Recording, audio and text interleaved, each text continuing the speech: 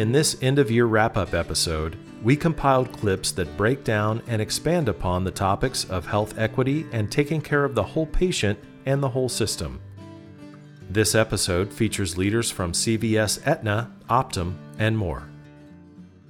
Could you help us understand, first of all, what do we mean by health equity, and then kind of your experience in advancing health equity? Yeah, so throughout my career, I've had the good fortune as a primary care physician, as you mentioned, as a community-based leader, and then at a federal level as a public servant, working at two federal agencies, NIH and HRSA, and then most recently at IBM at a global level in health tech, and then now at CVS Health. I've had the real good fortune to be thinking about issues of health and healthcare, and then the importance of health equity. Put simply, health equity is about a population that really is in need, that isn't getting the care or the outcomes that we would expect with a health system like the U.S. Its ability to deliver and how much we spend on it. And so whether you're defined by racial or ethnic minorities, whether you're defined by being in a rural community, whether you're defined by gender identity or sexual orientation, or people with disabilities or veterans, we know 1 in 3 to 1 in 4 Americans suffer from health disparities. Yeah. And our efforts in health equity are to bring the health of that population to the level we know we can achieve because other populations are achieving it. Yeah. So very proud about the opportunities that I've had to address this. And of course, now in this pandemic, it's really extraordinary to see the role that CVS Health is playing in addressing topics like vaccine equity. Yeah. And so many other areas. And our mission is to bring health, or our heart, to every moment of your health. And I believe we bring equity to every moment of our health, or your health. And that's our commitment. Your zip code is a more powerful predictor. That's correct. Than your genetic code. That's correct. I remember a study which looked at, I believe it was in Louisville, but I think you could take many cities, and you look at zip codes and life expectancy, and even along a subway line, you'd see a disparity there. What is it about the community where you live that really impacts your health? Well, I think a lot of it has to do with economic attainment and educational attainment, right? I know that in Washington, D.C., for example, there are 2 zip codes. I don't remember which 2 there are, but there's a decade difference in life expectancy for white men and black men. I mean, think about that, 10 years. Amazing. Here in the United States. But you know, the zip code determines whether or not there are parks, places to walk and exercise, access to grocery stores with fresh vegetables versus quick pick stores where you get high caloric foods but are not very nutritious.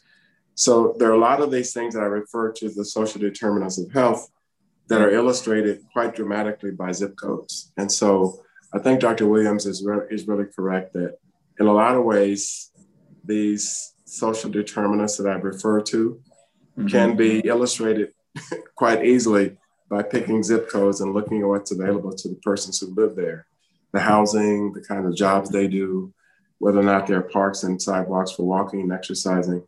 So it's a point that we need to be focused on as we try to eliminate these disparities. It's a major factor. From your perspective, what does age in place and age in community mean, and what should we be thinking about?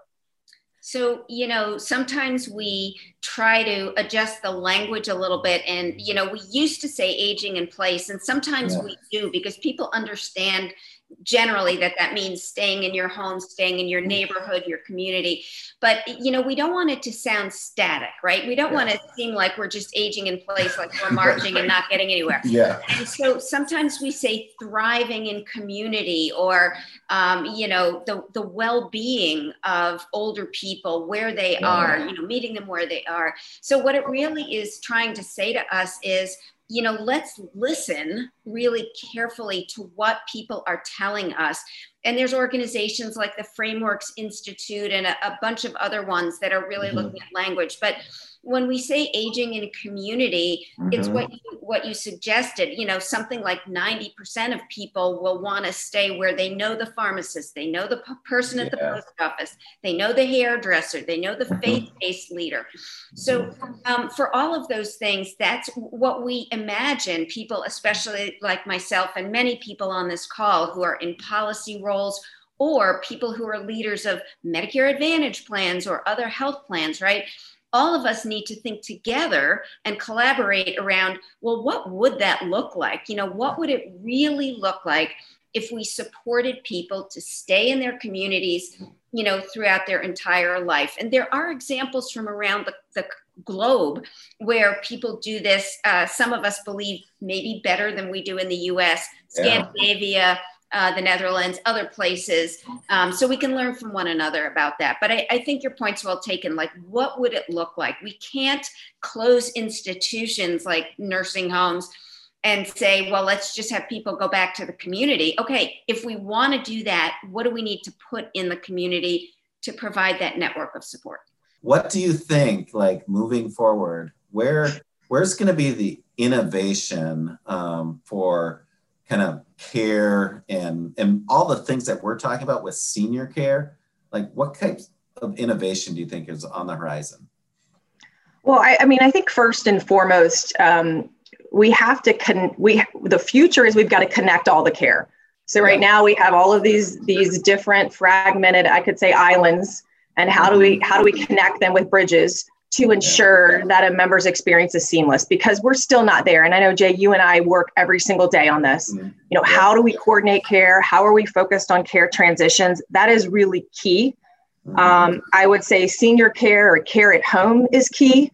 And I think, some of the things that we talked about with COVID, and that people being more open to virtual care and telemedicine. And I also think, what I'm also seeing is, and I know you talked to Patrick about, hospital at home, and there's just so much on the horizon. I would say the other thing that you and I have been working on too is remote patient monitoring. That's right. And, so we have a program where we manage full population risk on our dual special needs plan members. And we actually have them on remote patient monitoring, a certain subset of them for diabetes management, blood pressure management, heart failure, where, we have a nurse team that gets those alerts when a patient's weight may be going up a pound or their blood pressure may be going up, so that we can engage in that care more timely versus waiting for them to get to the emergency room. So I think we're going to continue to see all of those things evolve. And I also think we're going to have more of a way to communicate via